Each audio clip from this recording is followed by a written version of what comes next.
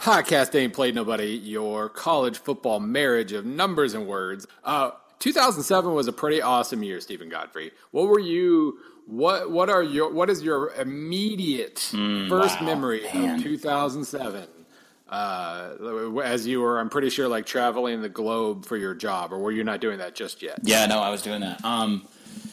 To get uber personal for a second, here's how 2007 starts for me. Don't ask me why. I don't even want mentions about this. I don't want email. It wasn't a date, but a couple days ago on the SB Nation College Football Twitter feed, we asked people where they were when App State beat Michigan. I was on a date, but it wasn't really a date. It was a girl that I had gone on a date with, not particularly enjoyed myself within the social confines of knowing people who knew people. This date that I did not particularly enjoy myself on, she shows up at the bar that we're posted up at watching a day of college football in 2007. I was not in the media this year, okay? So That's how the year starts for me. It ends with my girlfriend, which is my future wife, calling me from, I want to say she was in New Orleans while her dad and brother were in the Superdome watching LSU beat Ohio State. And it was at the time the drunkest I'd ever heard her. So this is now the mother. This is now the mother of my children. So, but she doesn't listen to the podcast, so it's cool.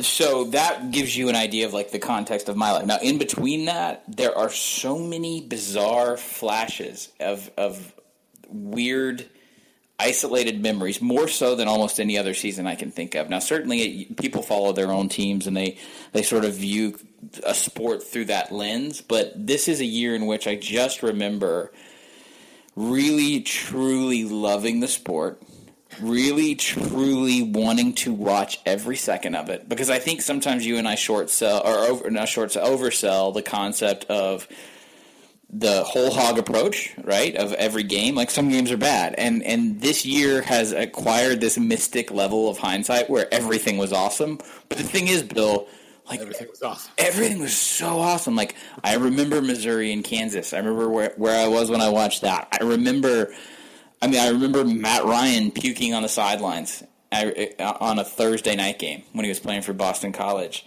I remember LSU and Kentucky. I remember, and these are just the ones right off the top of my head. There's so many more that we'll get to. So, I don't know.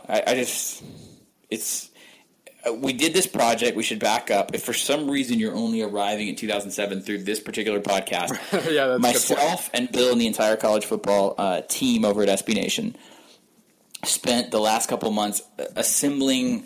How would you describe it? But it's like isolated stories that sort of feed into the overall picture of how amazing college football was 10 years ago this fall. And so we contributed a few things. I did a couple interviews. Bill did a couple pieces, but it was very much a team effort. It's something we're very proud of, because I don't know if there's a better calling card or example of why we do what we do in the sport that we chose to do it in. So, first of all, back, this is like a year and a half ago. I think it was probably Spencer. Somebody pointed out, we were trying to think ahead at one of our team meetings that we have and kind of project forward. We do a decent job of that overall. And Spencer or somebody's basically said, next year's the 10-year anniversary of 2007. And everybody in the room just went, oh.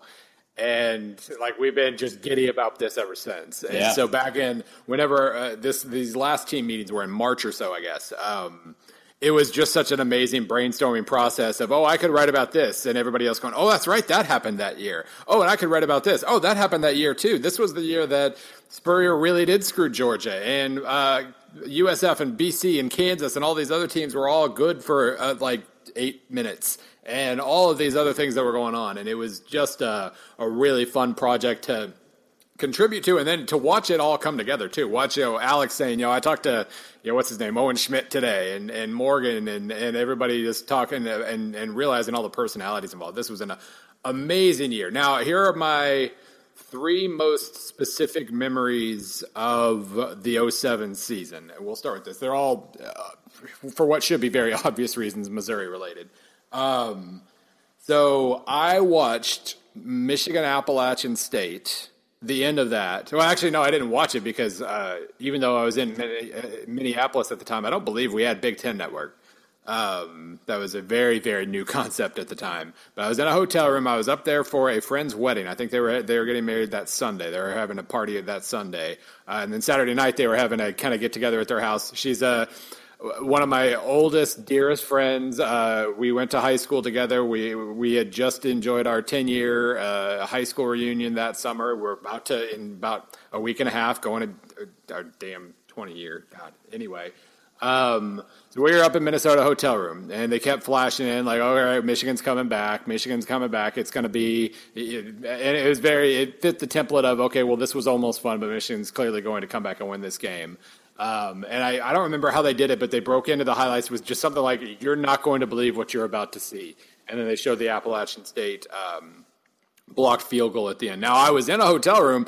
I was planning on going to this party, but the Missouri-Illinois game started at, 3 or 4 o'clock, I believe. And Missouri goes up big in the second quarter. Juice Williams gets hurt. This guy named, I think, Eddie McGee. You are all alone right now. Yeah, Eddie McGee, Illinois' backup quarterback, comes in the game. I believe he's the one who fumbles at the goal line, and Missouri's Pig Brown returns it 100 yards for a touchdown.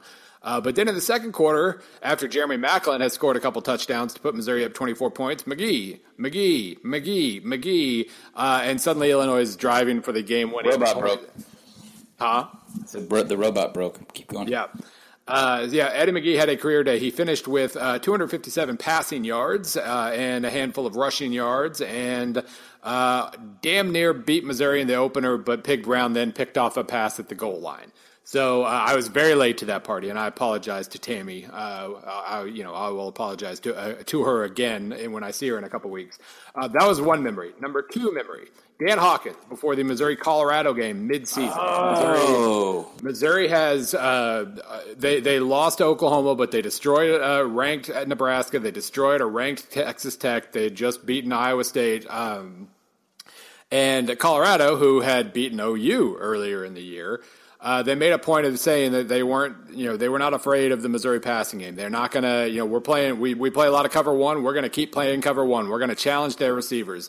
And I think every single Missouri fan responded with, oh my God, Chase Daniel's going to throw for 500 yards. He threw for 421. He went 26 for 44 for 421 and 5 touchdowns. And Missouri won 55-10. And then the third memory, obviously the entire Kansas game was amazing, and obviously I still remember far too much of the Big 12 title game, but there was a moment in between those two games, the Kansas and Oklahoma games at the end of the year. I had a friend who worked for Sports Illustrated. His job was to start prepping the Congratulations, Your Team Just Won the National Title magazine.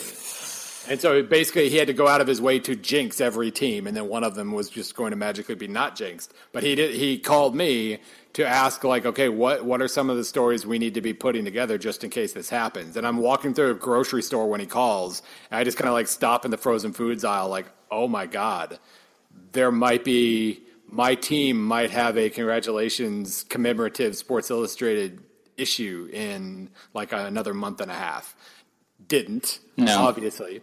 But there are only about 10 or 12 teams that actually get, or 10 or 12 fan bases that actually get to root for national champions. Everybody else is just trying to have that fleeting moment where, oh my God, this could happen. And I got that moment, and that was pretty spectacular. I got another one 6 years later when Missouri took the lead.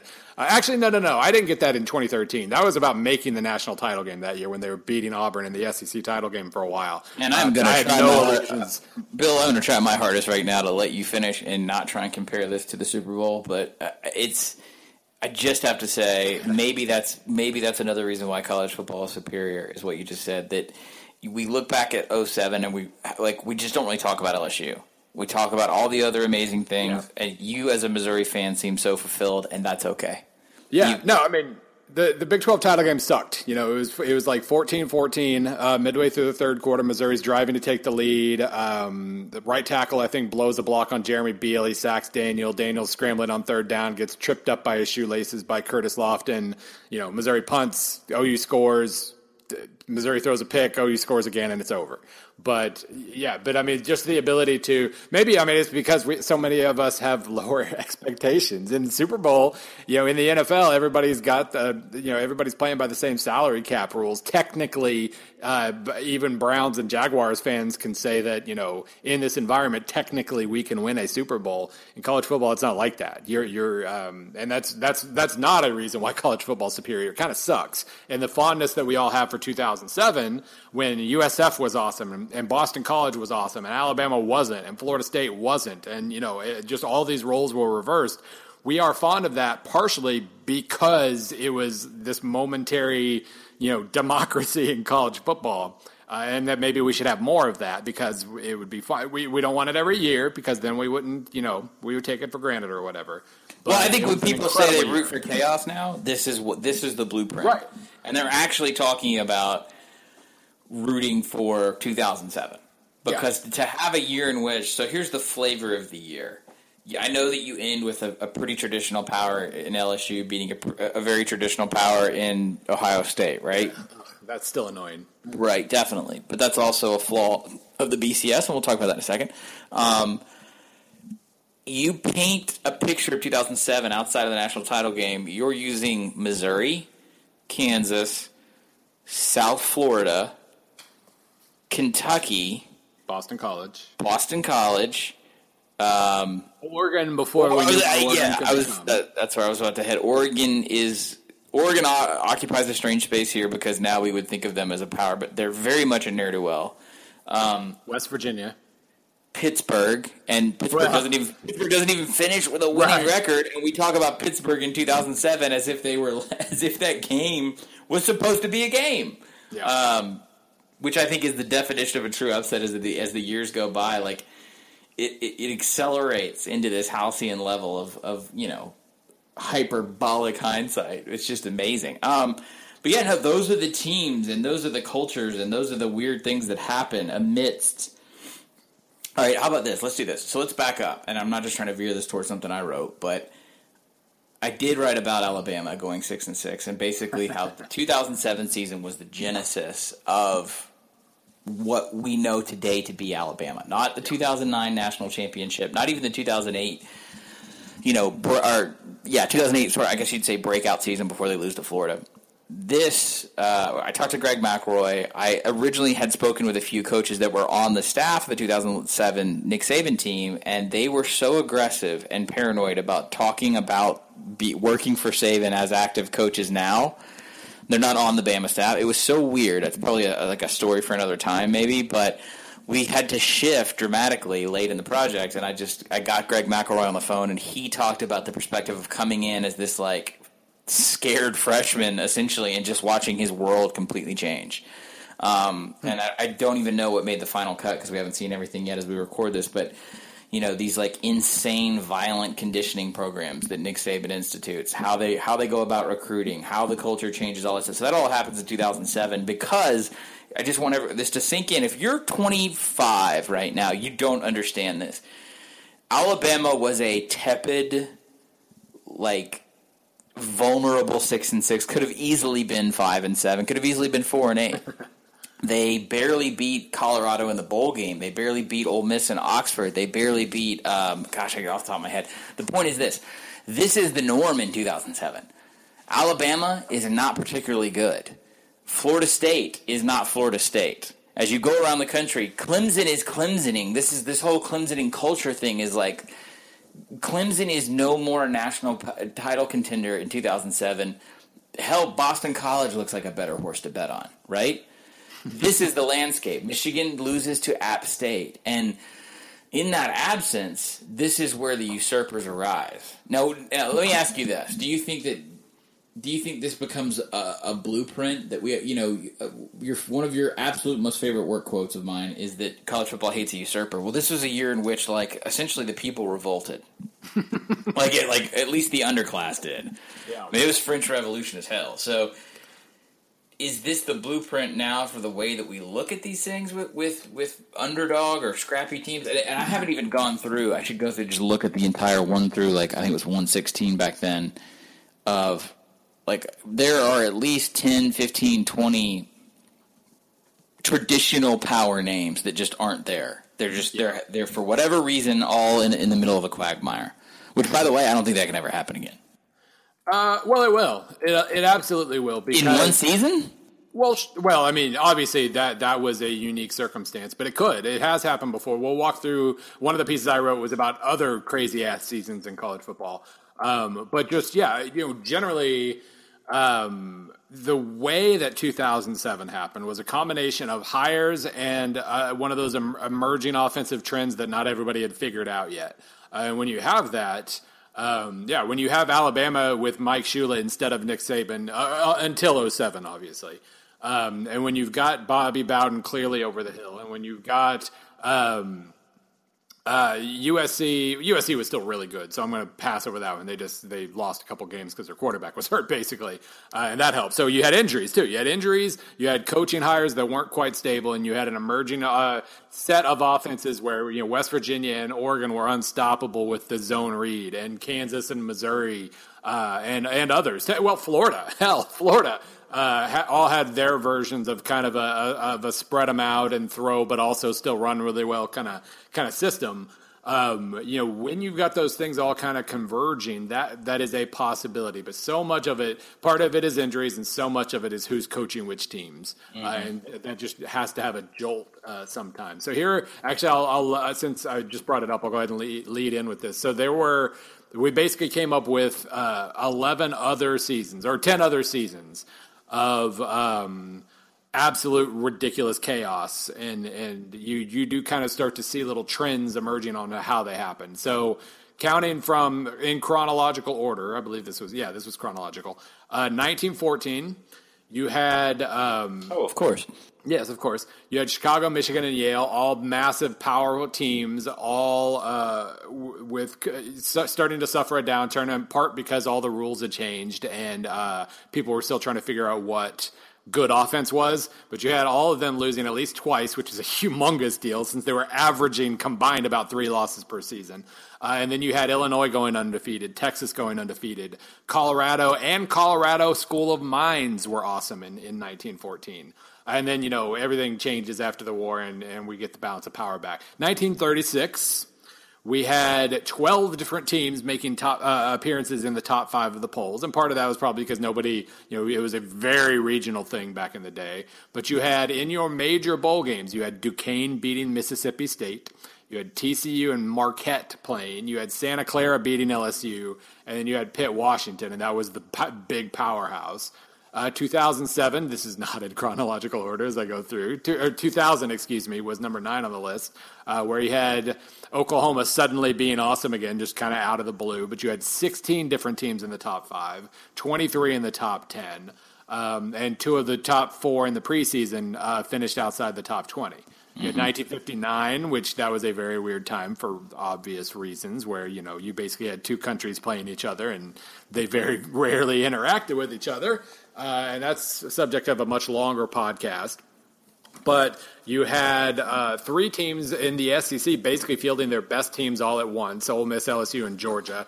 You had Syracuse putting everything together. You had a bunch of elite Big Ten teams completely falling apart, like Ohio State.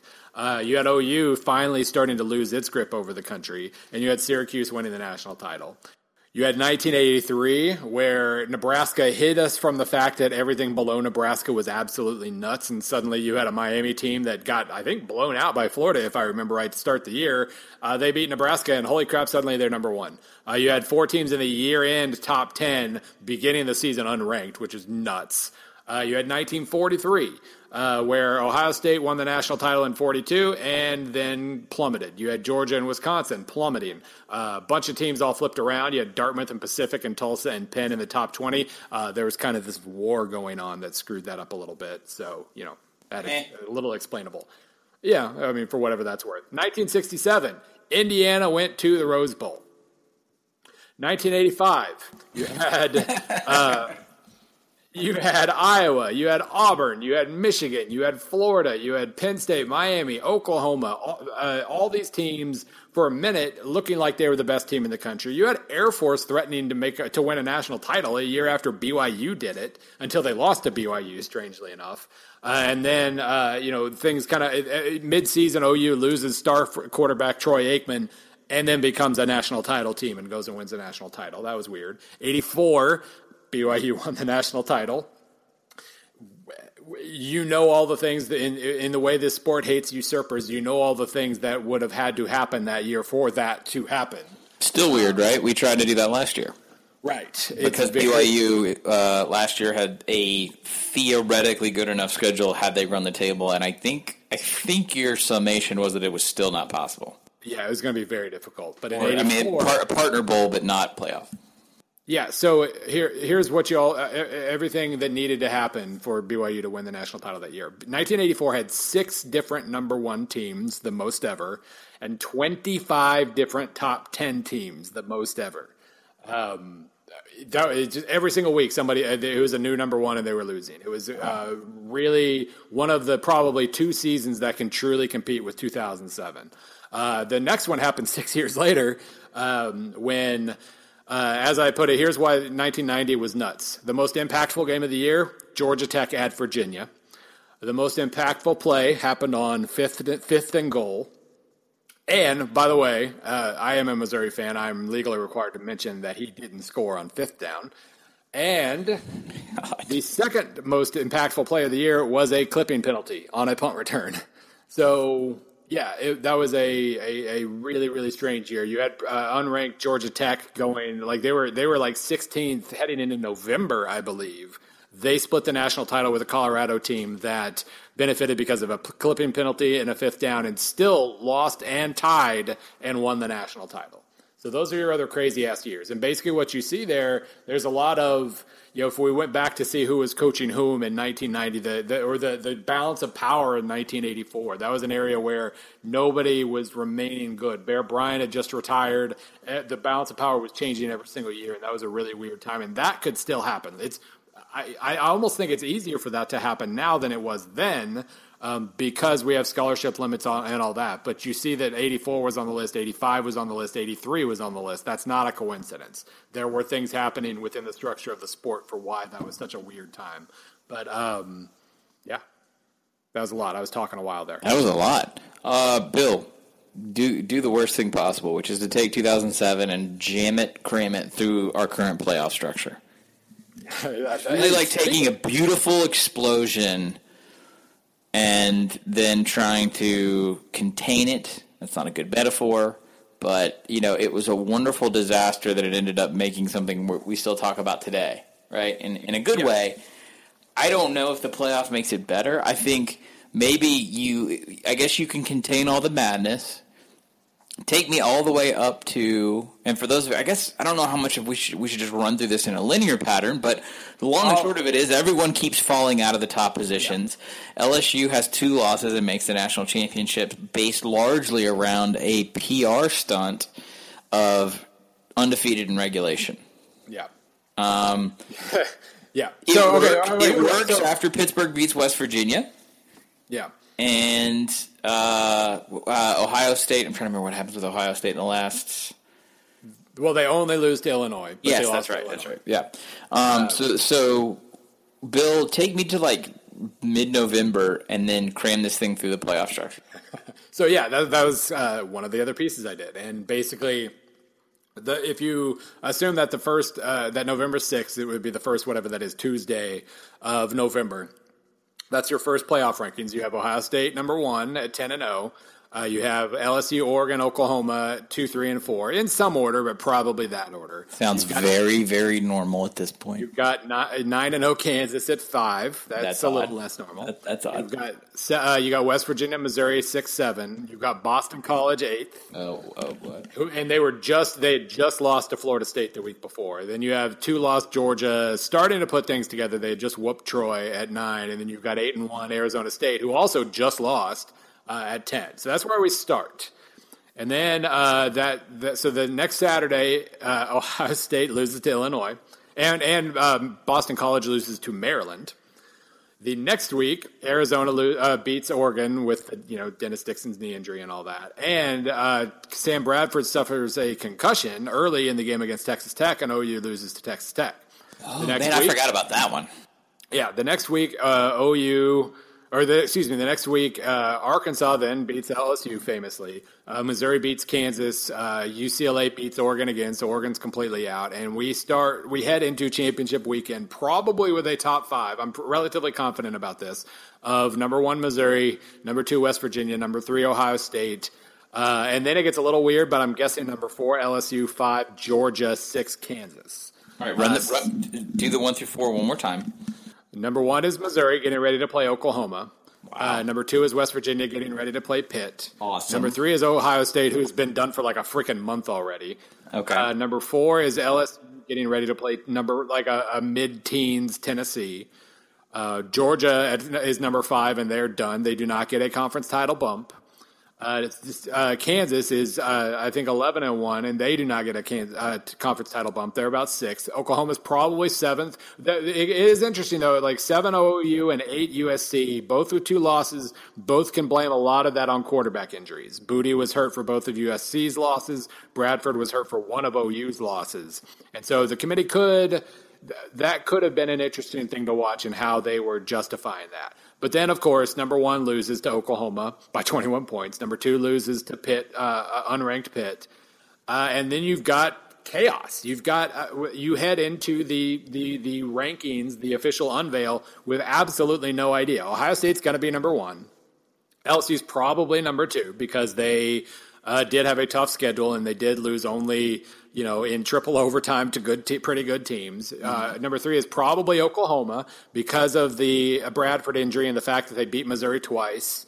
They probably have a good enough resume that they're a safe number 3.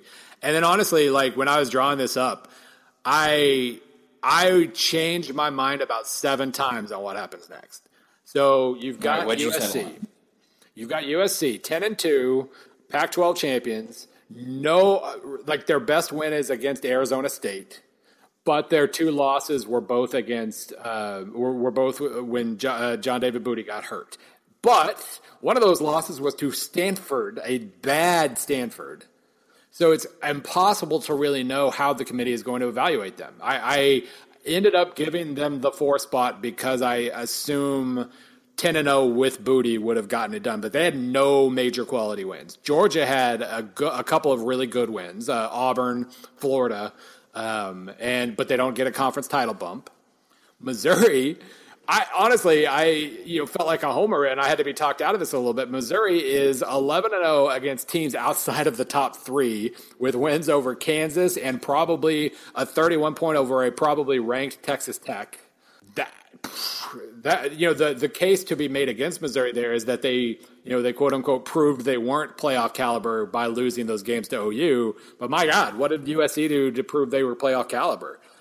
Georgia lost to a pretty mediocre South Carolina. Missouri is like the only team that didn't lose to a mediocre team all year. So I think they would have had a case. I assume they don't get in, but they would have absolutely had a case. Virginia Tech would have had a case at 11-2. Kansas had a pretty good case at 11-1. So you go into the final weekend with 8 different teams thinking they have at least a small chance of getting into the playoff. And who does? I say it's Ohio State, USC, and LSU, Oklahoma.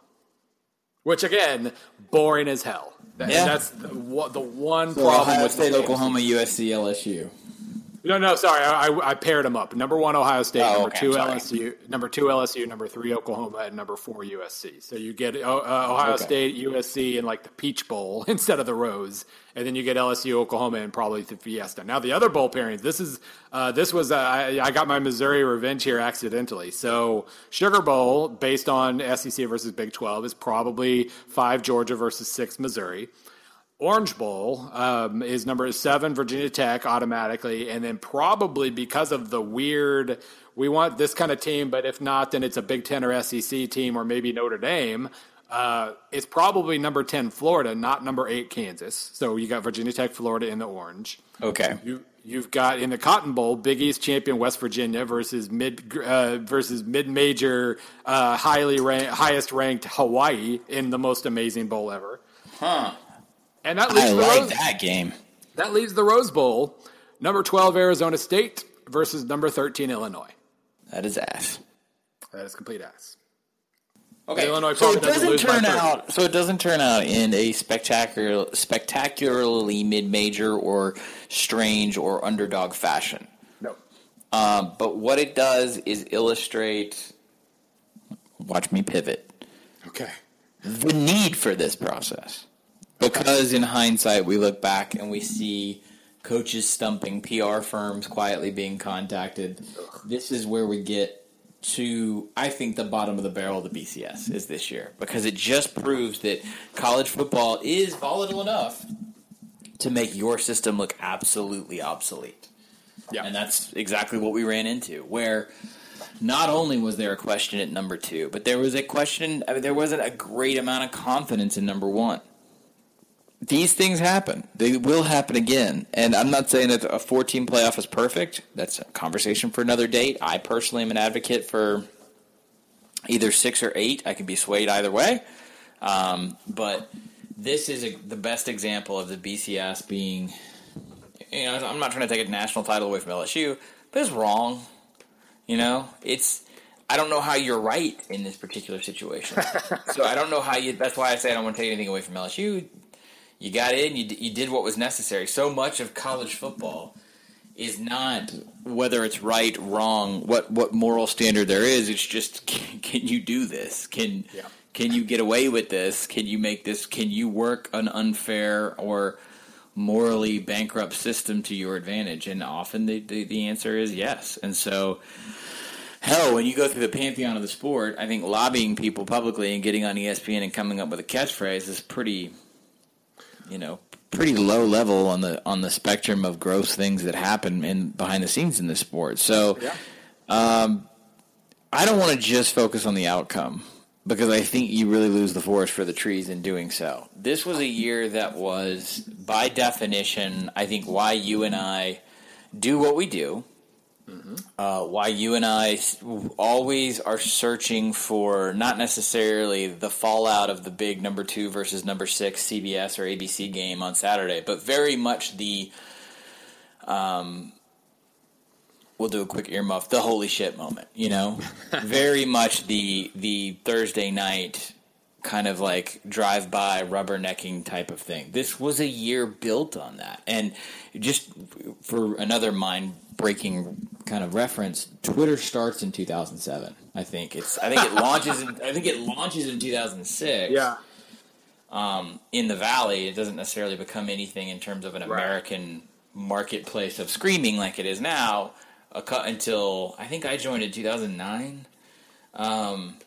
But Twitter launches in 2007. It's still nascent. It is not like if you were to scroll back, and I don't even know if this is possible. I don't think it is, because I think Twitter archives everything after a year or two. But for instance, we do this now at SB Nation, right? But we archive the.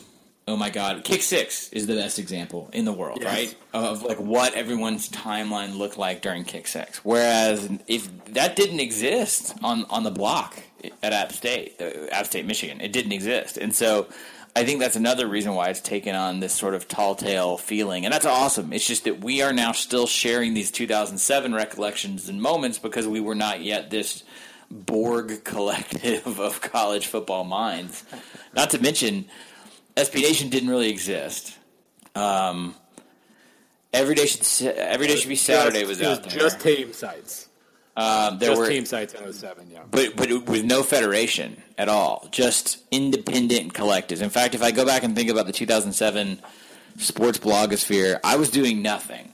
I was still freelancing for newspapers and magazines when I had time. I was at a full-time job. I had left the media in 2006. Spencer had a site, Every Day Should Be Saturday. I know Adam Kramer had, I think, started Kegs and Eggs by then. Dr. Saturday was a big deal at Yahoo. Yeah. He wasn't at Yahoo yet. That was actually an SB Nation site. Was it? That's how, because Matt Hinton, believe it or not, kind of gave me one of, I'm not going to call it a big break. Who knows what big breaks are, but basically, using the SB Nation functionality, I did a couple fan posts about stats. around '07, like either summer, fall of '07, somewhere in there. And he actually wrote a little bit about it. And I was like, holy crap, a heavyweight just noticed me, And that was a big thing. But that was within the SBN platform. And I started the Rock M Nation Missouri site that fall. At that point, most of the Power Conference team sites had come aboard, and they've changed ownership approximately 114 times since then. But they were just starting to come together at that point.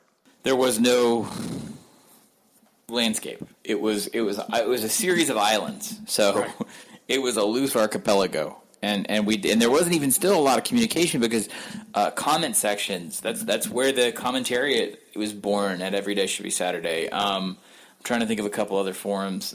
Dr. Saturday was a big deal. I remember the comment sections there. I remember. Yeah, he wasn't even Doc Saturday yet. He was Sunday Morning Quarterback. That was his first. Right. Time. Oh, and it was on a Blogspot, Blogroll site. Yeah, that was but then became SB Nation. But yeah. Yeah. I'm trying to remember other ones right now. It's really hard for me to.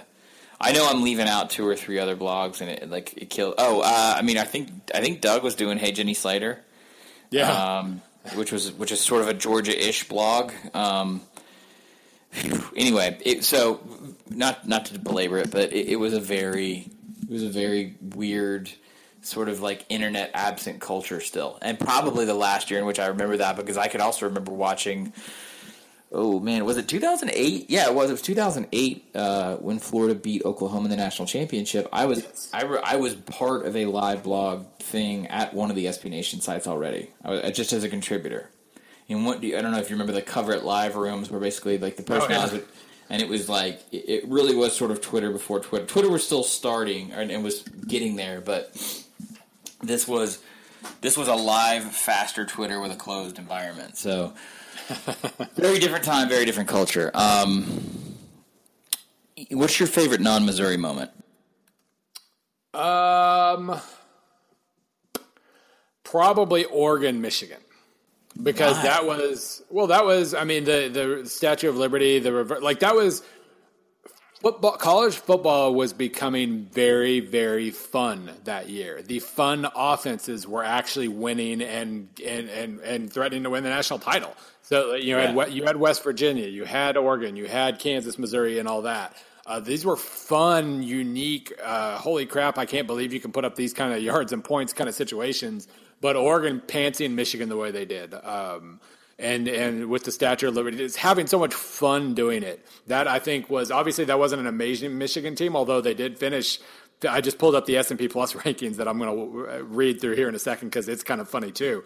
But Michigan ended up 15th. That wasn't. I know Michigan fans are, that was terrible. That was the worst season, and for very obvious reasons.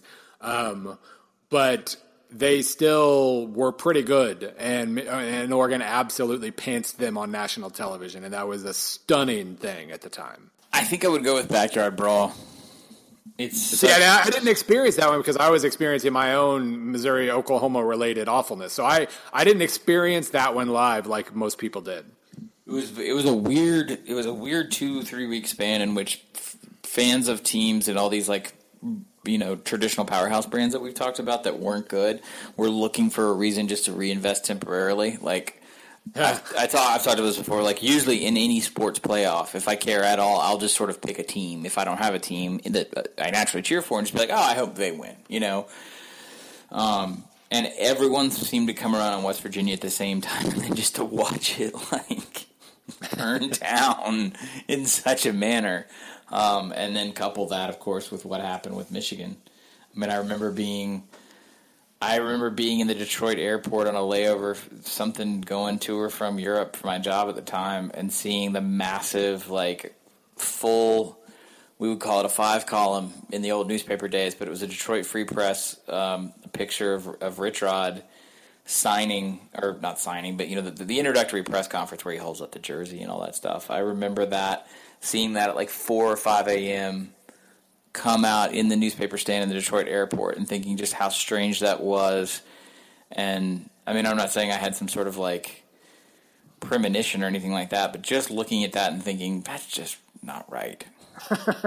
So, Everything that happens in the backyard brawl, the way it happens and how it ripples through college football, because I don't think you get Jim Harbaugh without Rich Rodriguez not winning a national title and going to Michigan. I think those things conspire. I think also, when you talk about a 10-year reverberation, I think Ed Orgeron, LSU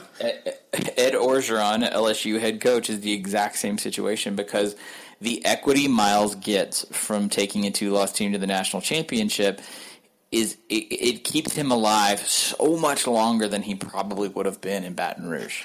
And that's not conjecture, that's sourced information at this point. Right. And combine that with Ed Orgeron, this is not something that really shows up when we talk about 2007, is probably still coaching in the SEC in 2008 if he doesn't call for if he doesn't go for it on fourth down against Mississippi State, loses the Egg Bowl by 3. He's coaching Ole Miss in 2008. They don't hire Houston Nutt. All the stuff that happens last week at Ole Miss has changed forever as well. And then I think Ed Orgeron's career is dramatically different. Les Miles' career is dramatically different. I don't know how much. I mean, the narrative on Miles was that he was failing to establish dominance with amazing talent. But his critics could always go back to he's the Mad Hatter and he's crazy. But remember 2007? To take that away from him is to essentially cut him off. Maybe as early as 2010 or 11. I really believe that.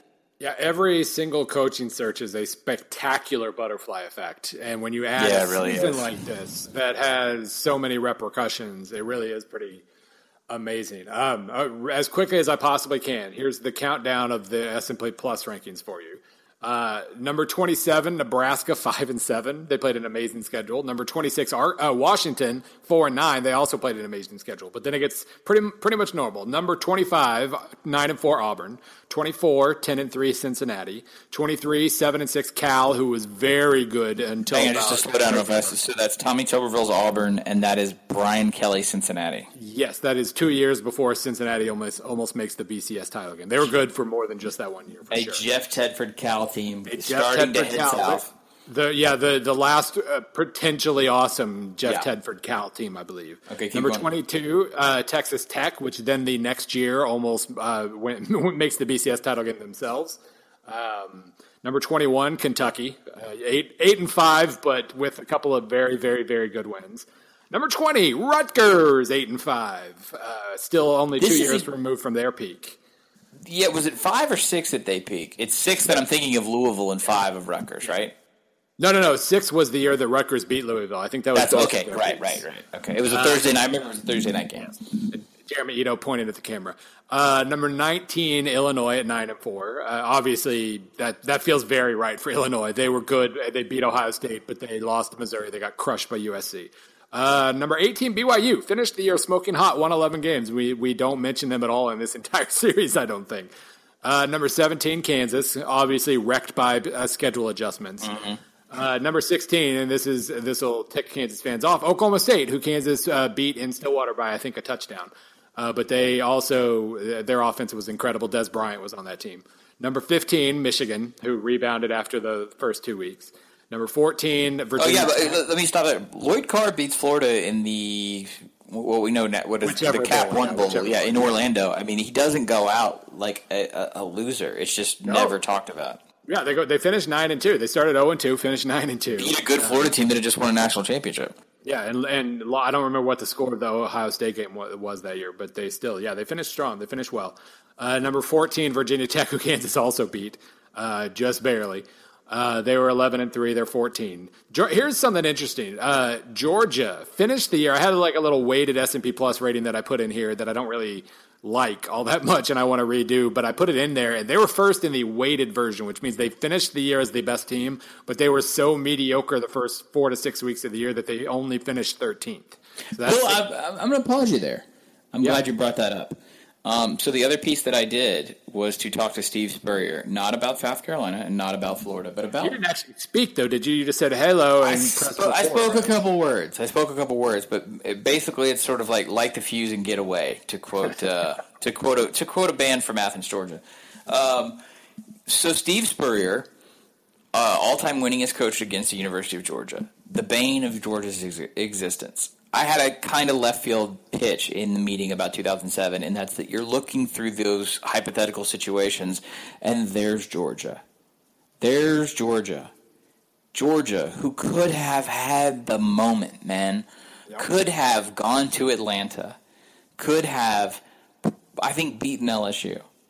Could have, this could have been the national title moment that Mark Richt needed. Finally, right?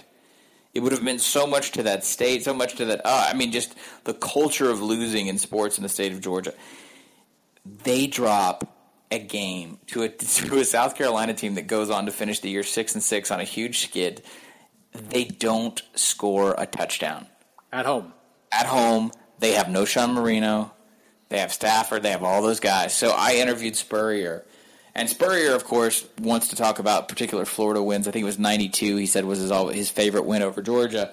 And I kind of had to guide him into because he didn't really – Spurrier is it autodidactic, Bill? Like, he essentially can spit off numbers better than you, better than anyone I've ever heard of. He was talking about down and distance situations and scores by quarter of games that were 10, 15, 20 years ago on the phone with me.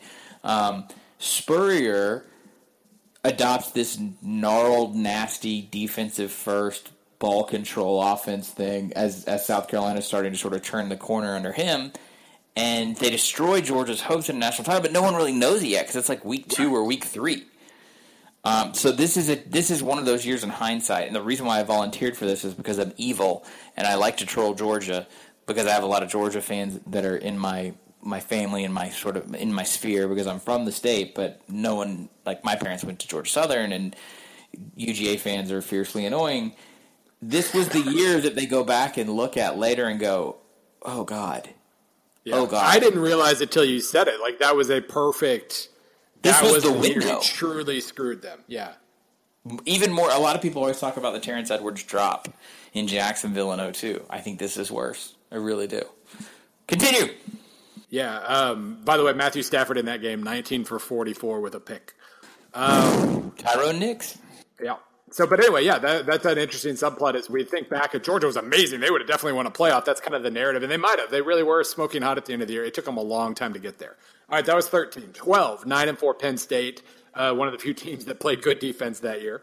Number 11, Texas at 10-3. If I had, in the situation I am in currently with projections and everything I'm doing, I was only writing for. No, I started writing for Football Outsiders the next year, and obviously these ratings were done redesigned after the fact.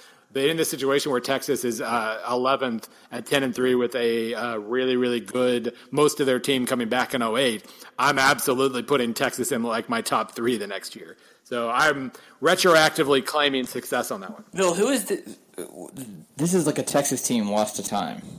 So it's post-Vince. Yeah. But it's pre-Colt. Yeah, it was is the it second David year. Ash? No, it was Colt. It was his... This is his first year? Yeah. Yeah.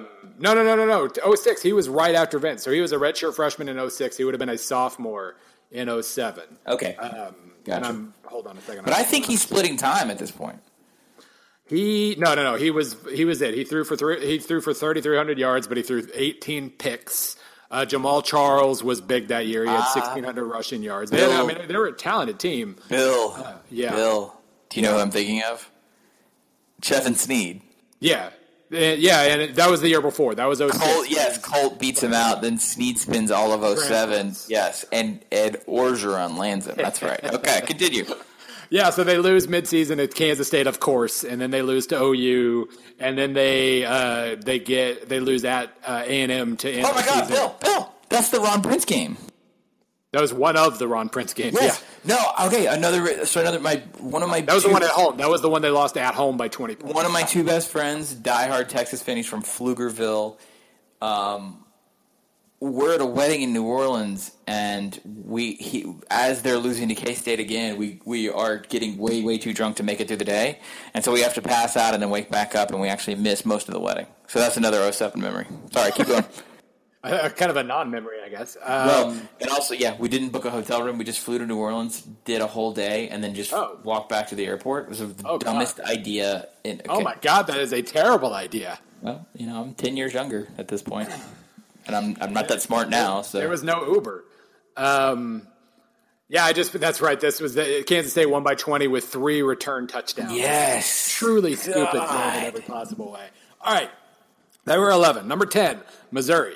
Top 5 offense, really kind of wholly mediocre defense till about halfway through the year. A couple years later, they get good at defense, but that was a transition year, kind of. Their offense was just so good, though.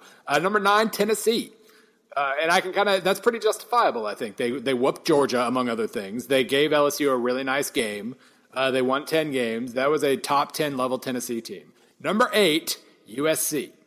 They were another team that was smoking hot. Now, that's obviously, I don't adjust for injuries. So they had number 25 offense, probably like 15 with Booty in there, whatever. Yeah. Number 7, and this is, I love the end of season rankings because it shows you the plot twist midway. Georgia wasn't good until the end, and then they were great. Number 7, USF was so good the first half of the year, they finished 7th. What? Yeah. Wow. Yeah. No, that one threw me off. But yeah, if you go back and look at the results of that year, they beat Auburn, they beat West Virginia, which they get a lot of credit for, obviously. They destroy UCF. Then their losses in midseason were by 3 to a good Rutgers, by 7 to a pretty good UConn, and by 5 to a good Cincinnati. So even when they collapsed, they still weren't that bad. And then they come back and they destroy Syracuse and Louisville. So that team was better than we remember it, because we remember them playing drunk and hungover against Oregon, which I think we wrote about that too, right? That was part of the series too, I believe. Yes. I haven't not read that one yet. I'm looking forward to it. Number 6. Oklahoma, up and down. Obviously, they don't get credit for for Sam Bradford getting hurt against Tech, but they still like a good team clearly, but maybe not the best team. Number 5, Oregon, which breaks your heart a little bit because they really were number 1 until early November, and then they completely and totally fell apart. Number 4, Ohio State. That's fine. Number 3, with the best offense in the country and the worst defense I believe Urban Meyer has ever been associated with, Florida. Wow. Yeah. Was there DC that year? Was that still Charlie Strong? I think he was. He wasn't at Louisville yet. Really super young defense, if I remember right. But then you look at their schedule, they destroyed Tennessee. Yeah, it is Charlie Strong because he ends up being the interim in that game. Yeah. Yeah, so they destroy Tennessee. They lose to Auburn by 3, to LSU by 4, to Georgia by 12, to Michigan by 6, and they utterly, completely destroy everybody else. They start the next year probably projected number 1 in S&P Plus. Again, I will take credit for that after the fact. Number 2, LSU, fine. And number 1, this will also break your heart, the only team that had a top 10 offense and a top 10 defense that year, West Virginia. Oh, man. Oh, well, I hate to leave it on such a downer, Bill, but we hope you guys enjoyed this. Just go check out the package. That's the only thing we're asking is go to SB Nation, fall into any one of the weird little corners. You will lose yourself for a day and a half. I mean, if your work productivity declines, it means our work productivity was not in vain. So we hope you guys like it. We'll probably have another standalone episode coming soon for our season preview. Because who knows, maybe 2017 will be just as bizarre as 2007, except we'll be here to scream about it with you on Twitter and various other cool new technology apps and stuff. I would love nothing more than a repeat. We've waited 10 years. Let's celebrate it by doing it again. Absolutely. We'll be back next week, regular schedule. Bill, you want to do it again? Let's do it.